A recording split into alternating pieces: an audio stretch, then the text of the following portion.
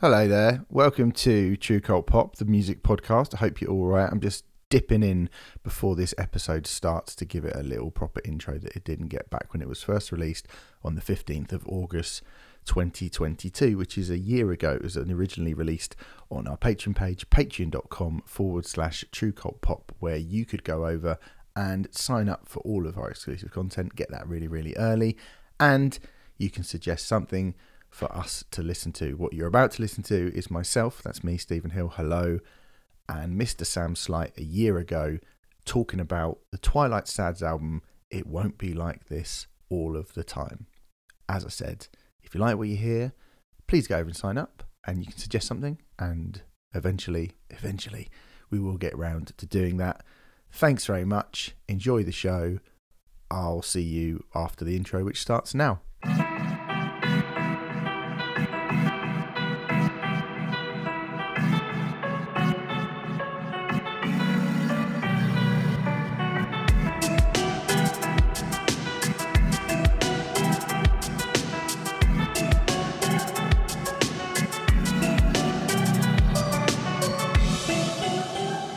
Hi everyone, welcome to Your Cult Pop. It's part of the True Cult Pop podcast. I'm Stephen Hill. I'm joined as ever by Mr. Sam Slight. How are you doing, Sam? You alright, mate? You alright, are you? You having a good time? I'm very well, thank you, Stephen. Very well indeed. I've been having a miserable time listening to this, and that is a place that I like to inhabit massively. How are you? I'm alright, thanks, mate. Yeah, I've got just one light on in the house as we record, as dusk settles, because I'm getting ready to get my motherfucking goth on. Yeah. This is very goth. Very goth, yeah, thanks very much. So this is the show we do on our Patreon page. Thanks very much for signing up to our Patreon page. Appreciate that. That's very nice of you. Aren't you nice? You get to suggest something for us to talk about on a podcast. That's what this is. We give you one of them every week. If you want to upgrade for a $5, you can get 2 classic records, 2 of our own picks of our own personal favourite classic records as well. If you'd like to do that, no pressure. I'll leave the door slightly ajar. The boudoir light on. So I'm just a gentle beckon. Sneak in. I won't tuck myself in of an evening. You can't really tuck yourself in, can you, in bed? Quite hard to do that. It depends how hard you try. So, well, annoyingly, that is true. Yeah, thrown you there. First time for everything. Yeah, but look, it's hard to tuck yourself in. Oh yeah, I'm not disputing that. Yeah, hard but not impossible. Both sides. One side, sure. Yeah, okay. Outspan. Do both sides. Nah, fucked, mate. Fuck that. Yeah. I ain't doing that. Which is why I sleep untucked, unfortunately. My little lonesome. How sad. Anyway, enough about this sad life that I live. Thanks very much to Mark Clinton, who has suggested It Won't Be Like This All the Time by the Twilight Sad, which is the 5th studio album from the Scottish indie rock band, which was released on the 18th of January 2019. Good suggestion, Mark. If you want to know what Mark said with the suggestion. Oh, go on. He said, they are one of my favourite bands, so I could have chosen any of their albums, really. Robert Smith is a big fan of them. He is. He booked them to play his Meltdown at the Royal Festival Hall in 2018. Did he now? Because I know he's had some involvement with them. I didn't realise he was at that, which, of course, the site of one of your favourite gigs of all time with 9 Inch Nails there. So they were in good company, the Twilight Side, if they were on that. Yeah, they were. Robert Smith's a big fan of them, and they have supported The Cure a lot. He gave them some feedback on the demos for this one, and you can really hear his influence. Looking forward to seeing both bands at Wembley in December. Fuck me, so am I, mate. I wish I could get a ticket. I haven't got a ticket yet. I haven't got a ticket for that. Might have to try and get on the blag, since I am a #important music journalist. So, the Twilight Sad. Now, this is funny, this one, actually, because this album came out in January 2019, which is about 6 months after I had started doing Riot Act, which is what we used to be, isn't it? We used to be that. Yeah, well, I kind of bolted on the end, didn't I? Yeah, but yeah, you bolted on the end. You kind of tagged yourself on the end of it, like a kind of journalistic limpet. Yeah, weaseled your way in, and I remember this record coming out, and I remember a few people saying, "Are you going to do the new Twilight Sad? Because you're not just doing metal now, so you can do that." And I was like, oh yeah, the Twilight Sad. I've heard their name all the time because I like The Cure and I like Robert Smith and I like what Robert Smith likes, and I just basically think whatever Robert Smith thinks about anything, basically, because I love him, which is you should all do. Yep. Hates Morrissey, doesn't he? Good fucking lad. Hates Morrissey. He fucking hates Morrissey. Did you know this? Yeah. I've seen this. He really does. And I also love, just a little loving of Robert Smith for a minute. I love that whenever he's on kind of sycophantic red carpets in America and stuff like that, he'll just tell people that they're a twat when they ask a stupid question. Robert Smith's the best. Everyone should love him. Yeah, Robert Smith's really good. And so I kind of wanted to do this. For whatever reason, we didn't do it. But I do remember listening to it at the time. I remember listening to this record and thinking, at some point we should come back to this because it's bloody good. This is like, basically it's bloody good. And I'd never listen again. I actually hadn't listened to Twilight Sad prior to this record, and I'm sort of trying to think why that would be. Now, have you got any ideas, Sam, why that would be off the top of your head? For you, no, I don't, because I mean, obviously, you listen to a bit of everything. I mean, I suppose, I don't know, kind of Scottish indie band endorsed by Robert Smith. It probably just sounds quite sad, and obviously the last few years, what with the pandemic and everything, maybe not been the right time to get into a really, really dour and miserable band. So, but I don't know. I mean, do you have a hypothesis of why you didn't listen to them prior to this properly? I do, yeah. Go on. I'll tell you why it was. I can tell you exactly why it was. It was because when their debut album came out in 2007, which is called 14 Autumns and 15 Winters. I haven't listened to that record, I have to be honest with you. When that came out, it was 2007, hence why that's the year that I said it came out in. And the indie landfill obsession was so overwhelming, and at this point had become so exhaustingly dreadful, that I basically fully retreated into kind of metal and a bit of pop and the odd bit of sort of hip hop here and there if it was somebody really, really massive. But I was basically 2007 was when I really, really went in quite deep on sort of like super deep. I think it was like 2007 I went in super deep on like death metal and black metal for the first time, properly for the first time. Oh, okay. I listened to death metal stuff before, and I remember having just an immediate visceral like, nah, fuck you, you're gonna sound like The Enemy, you're gonna sound like The View, you're gonna sound like Razorlight, you're gonna be one of those, and I just would not pay attention to or entertain any of those bands from that scene. Weirdly, a couple of years before, as I've discussed a few times, I actually found quite a lot of that stuff that I quite liked. But Razorlight and fucking the Kaiser Chiefs coming out at the same time as Maximo Park and the Future Heads and Block Party, I was like, all right, cool. Well, there's a sort of mix of quite good stuff or really good stuff and some really quite bad stuff. By 2007, no. I'd sort of given. At that point, I was like, no, everybody's the Hoosiers or Scouting for Girls, or it was fucking rubbish. And so I would have seen a band called the Twilight Sad, and I would have gone, oh, they're probably like the bloody Pigeon Detectives or somebody, or that one who like that. Who's that band? That song, Let's Dance to Joy Division. Oh, the Wombats. Yeah, they were Wombats. They were, well, I say the Nadir. I mean, all that stuff was shit. I mean, to be honest, just to jump in, I'm in exactly the same boat as you in that I'd not listened to this band prior to this coming up, actually, because I was in secondary school when that landfill indie thing was really taking off, and I took very viscerally against it as well and retreated into metal as well. So, but I'd not heard of the Twilight Sad till quite recently. But anyway, sorry, you carry on. No, that's fine. Yeah, so I had heard of I definitely had heard of the Twilight Sad, and I think I would have just gone, oh, it's an indie band, fuck them, like don't care, whatever. And I would be like, I've got my few that I like Block Party, or I was about to say one that you're not allowed to like anymore, so I won't say them, but they might be, let's call them Farcade Ire, and or whatever. And so I had that, and I was just like, oh, I'm not listening to this. And I remember some people going, oh, you like The Horrors. You Mm. like them? You like them? And I was like, no, I wouldn't. Fuck you. I won't like them. They're like, yeah, they sound like Joy Division. I was like, no, they don't. Rubbish. Go away. They're bollocks. The Enemy like them. They're bollocks. I like the Lily Allen album, and I like the Anal Nathrak album, and I don't like anything else in between. So I just sort of ignored everything. And then I heard the Horrors. And I went, that is actually a really good album. That actually is good. I consider me told, basically. And so, that went on for a little bit. 2007, first album comes out. 2009, probably in the same headspace at that point. 2012, doing the Metal Hammer podcast and sort of first writing for Metal Hammer. God, isn't this exciting? 2014, their last album, Nobody Wants to Be Here and Nobody Wants to Leave, in 2014.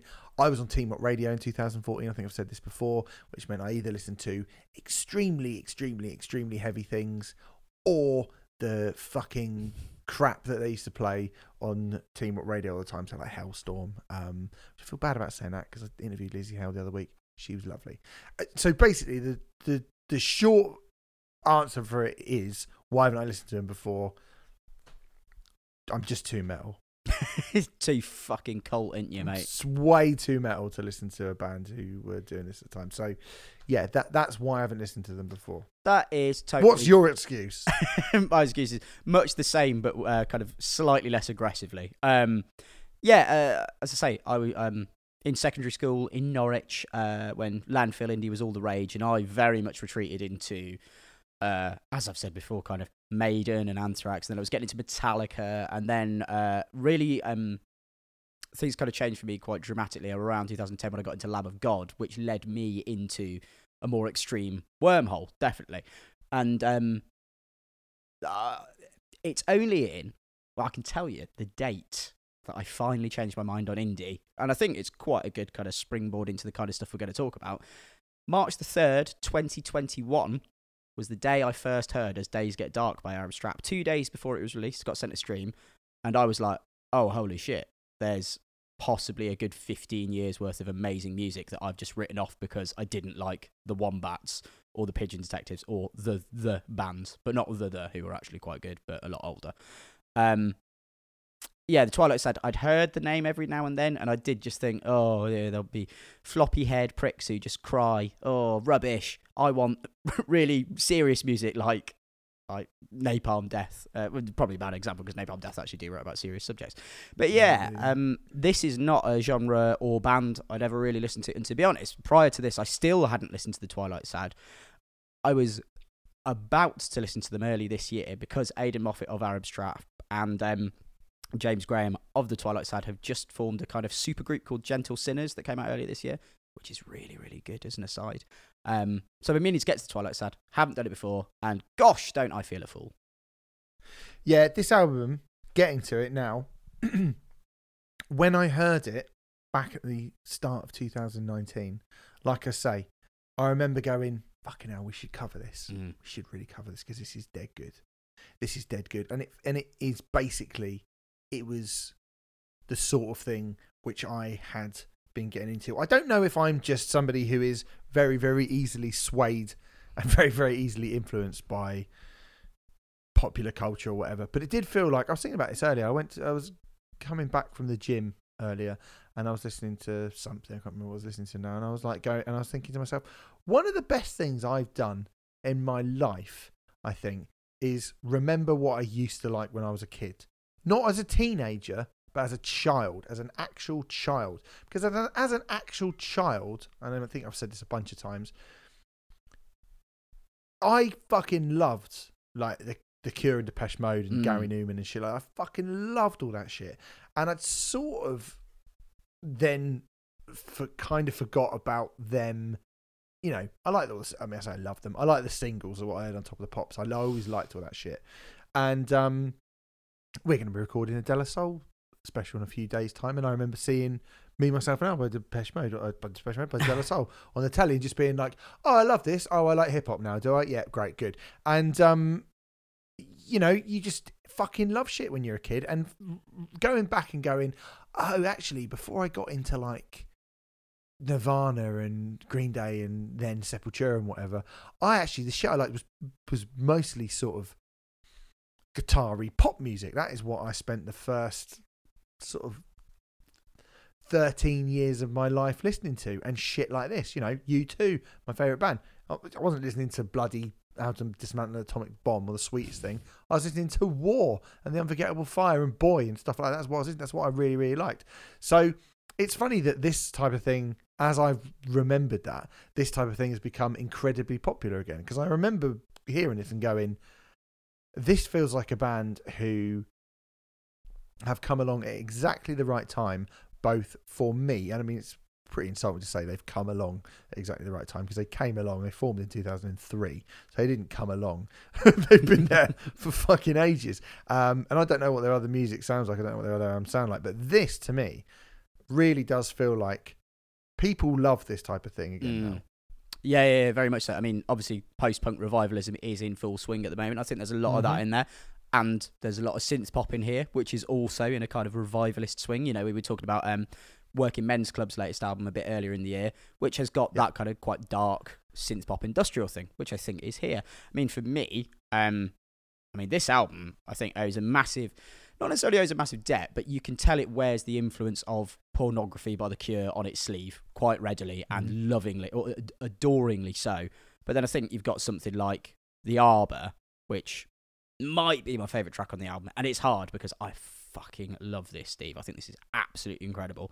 But The Arbor, it's got that jaunty swing. It kind of feels, I don't know, it's oxymoronically quite dancey and then so oppressively bleak. It's like closer era Joy Division have written Sweetest Perfection by Depeche Mode.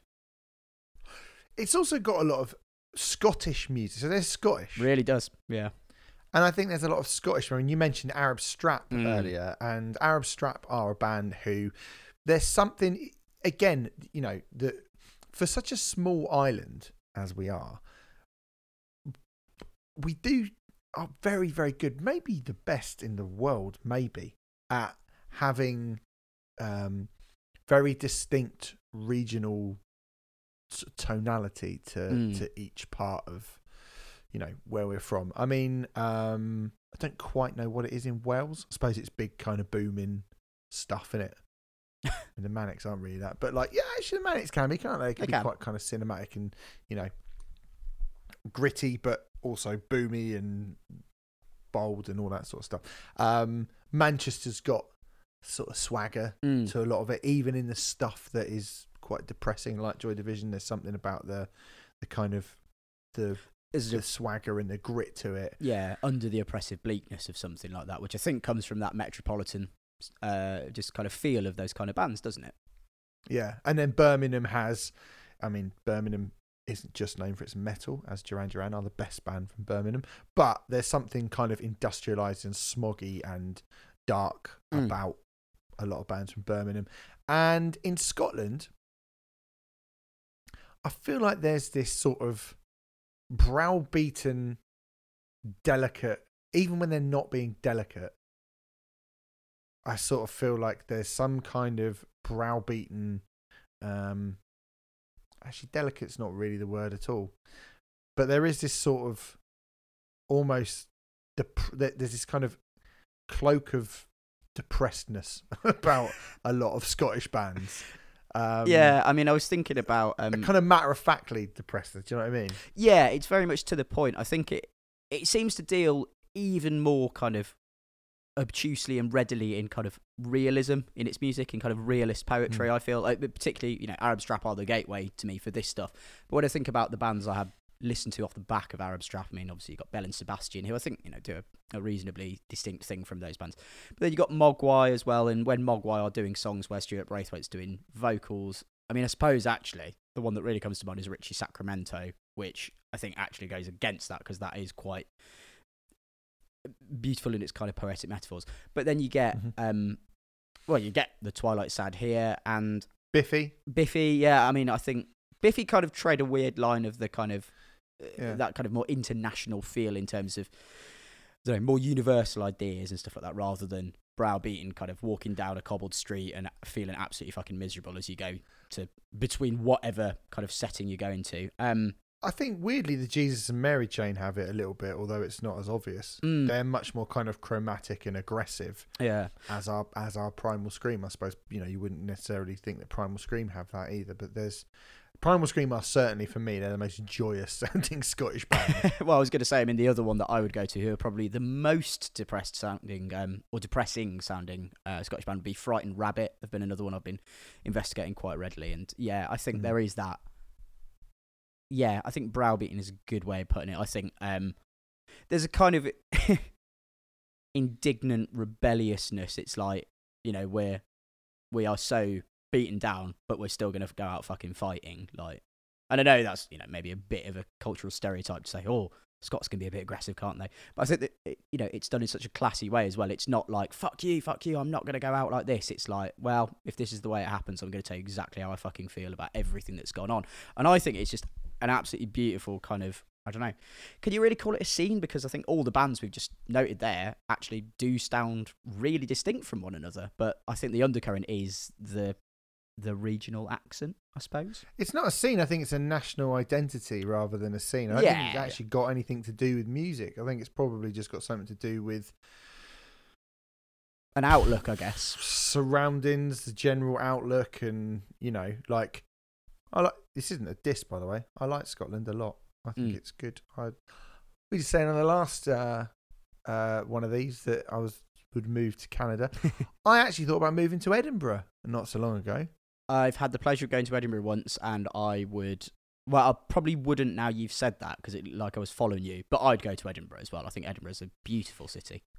Yeah, Edinburgh is really, really nice. I mean, I think people who are Scottish might be listening to this. I don't know if you're Scottish listeners, but if you are Scottish, I know if you live in like Dundee or Aberdeen or, you know, Inverness or somewhere, you're probably going, well, that's where all the fucking tossers go to Edinburgh. The people who aren't really Scottish. Scotland. Yeah, that's not really Scotland, so fuck off. But yeah, I don't know, man. I really like. There is. When I'm in the mood for it, I think Scottish music does something in this vein that not many other places can really capture in such a way, and I think that's really cool. And this record does do that a hell of a lot. I mean, I think all of this is good, but I actually think when we get to the last song, because I was like, I'm sort of ready to go now, but Videograms I think is fucking amazing, absolutely amazing. And you know, you mentioned that sort of synth poppy thing that they add in there as well, and to get a really, I think to make synth pop, which is inherently kind of meant to be joyous, to make it sound sad, I think is a really cool thing to do. And, you know, don't get me wrong, lots of people have done it over the years, but the Twilight Sad make synth pop sound super fucking sad, super duper sad on that last song. I think it's brilliant. I mean, there is loads of stuff, you know, that I haven't got to before we get there. Like you mentioned, the Arbor, I think it's brilliant. Shooting Dennis Hopper shooting is great as well. Sunny Day 13 I think is lovely, absolutely lovely. Yeah, the real stripped back, just piano vocal approach. I think it's a really smart dynamic point in the album as well to put that. I think it's gorgeous. Yeah, it's really, really good. And it just sort of, that stuff like that can either work brilliantly or make everything fall flat on its ass. And I think it works absolutely brilliantly here. Yeah, really, really good. I mean, you know, Girl Chewing Gum I think is amazing as well. Really, really good. Like, there's fucking loads of shit on here that, you know, as you mentioned, that kind of pornography era, The Cure, a little bit of Joy Division, slight kind of early Creation Records style approach of more kind of shoegazy stuff, kind of, I guess, prettier sounding dream poppy shoegazy stuff on it as well. Taking the synth of something like, I don't know, I guess I'm trying to think of something which isn't Warm Leatherette by The Normal, which is such a massive song, but like Warm Leatherette by The Normal, which is like synth pop but done in a grindingly depressing way.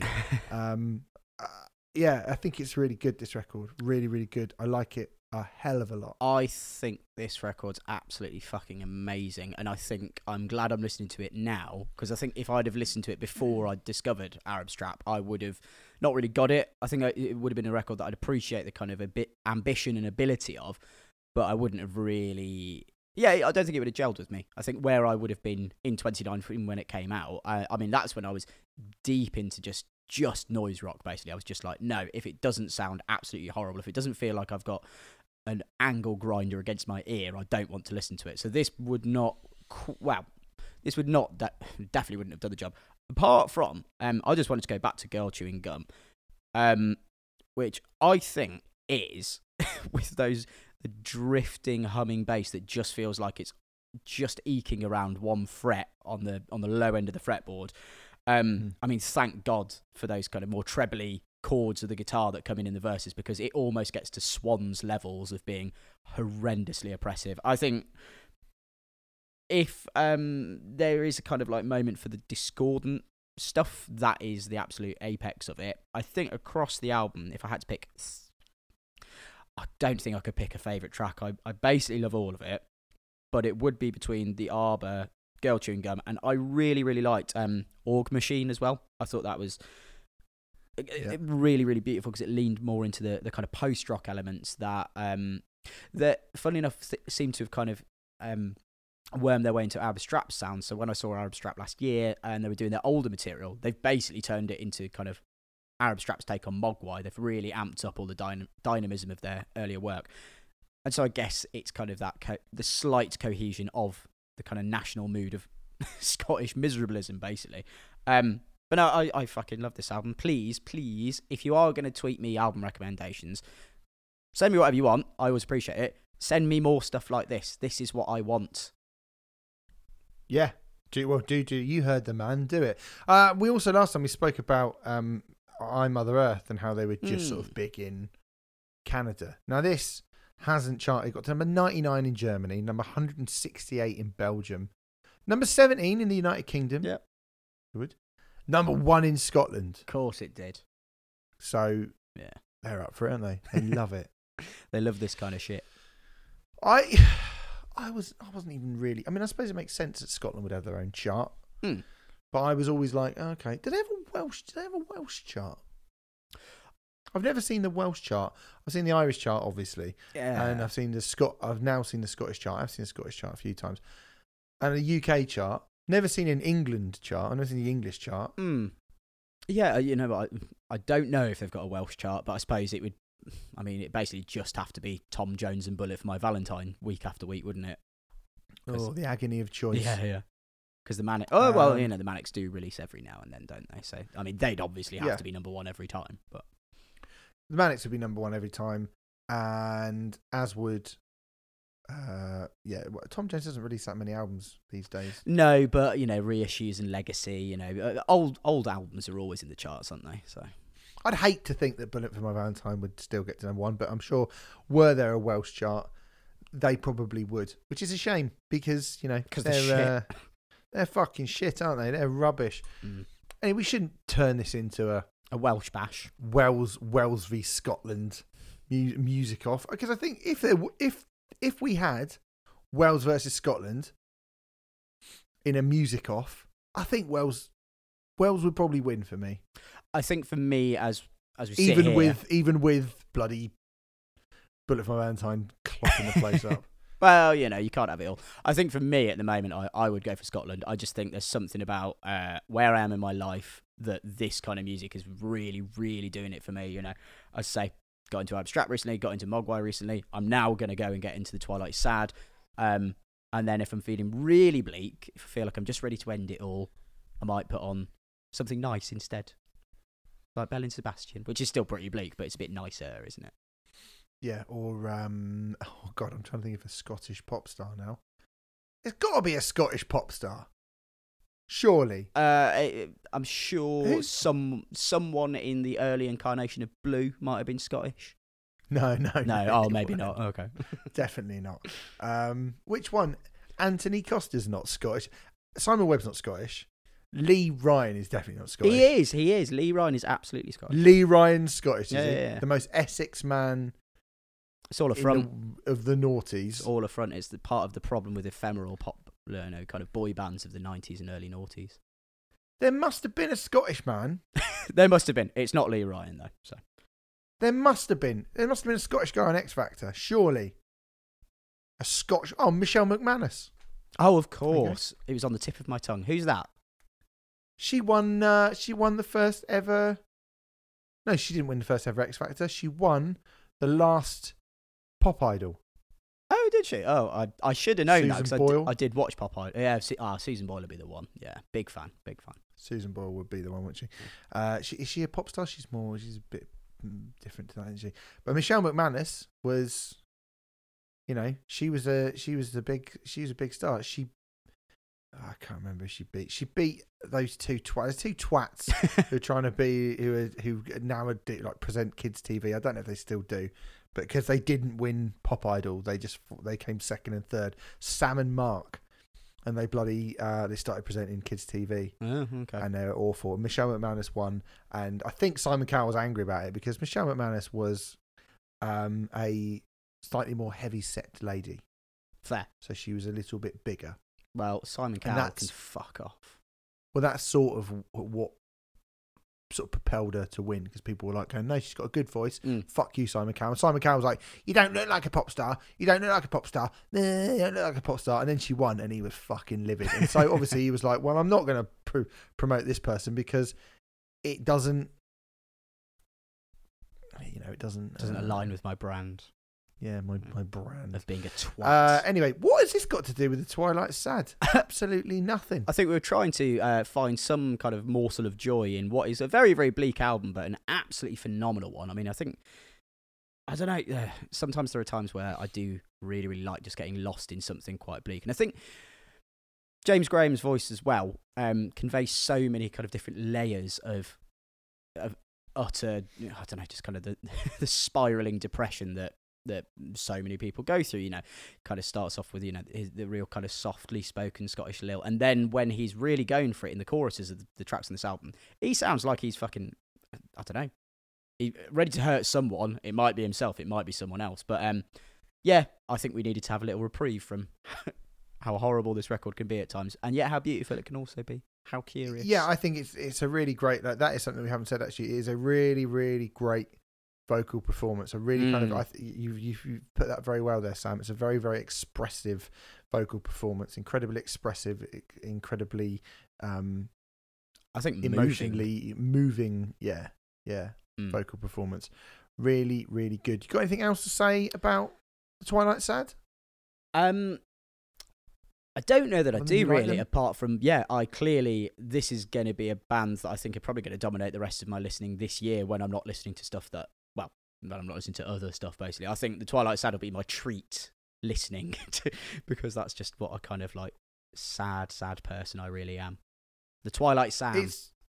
The Twilight Sam. It was silly of me to listen to this in 2019 and go, isn't this good? And then completely forget about it. And so I appreciate it being suggested. That is good. I really appreciate it being suggested. Thank you very much. So, yeah, thanks very much. And thank you for listening, everyone. That is it. Well, I don't have anything else to say about Twilight Sad. Do you have anything else to say about Michelle McManus? Yes, when you say McManus, it makes me think of Manus, the father of the Abyss from the first Dark Souls DLC, but I don't think that's quite what you're after. That is what she used to get at all the time. Oh, classic. All the time. I'm just going to check in case people are like going, oh, now you've gone down this Michelle McManus rabbit hole. Let's talk about her. Apparently, she is a guest panelist on Loose Women in 2019. Was the last thing that she did. Oh, and she's presented a show for BBC Radio Scotland entitled Our Lives. The flame that burns twice as bright burns only half as long. Yeah, definitely. Well done, Michelle. Yeah, and she had a one woman show 10 years ago at the Edinburgh Festival. Oh, cool. Okay. Doing a bit of stand up. Trying to muscle in on your turf. That would have been when it was my turf as well. Fuck off, McManus. It's my turf. Anyway, thanks very much for listening, guys. Appreciate that. Appreciate your contribution to the podcast. We'll be back next time with something else. We haven't decided what it is yet, but we will be back for sure. Definitely. For sure. So we'll see you then. See you later.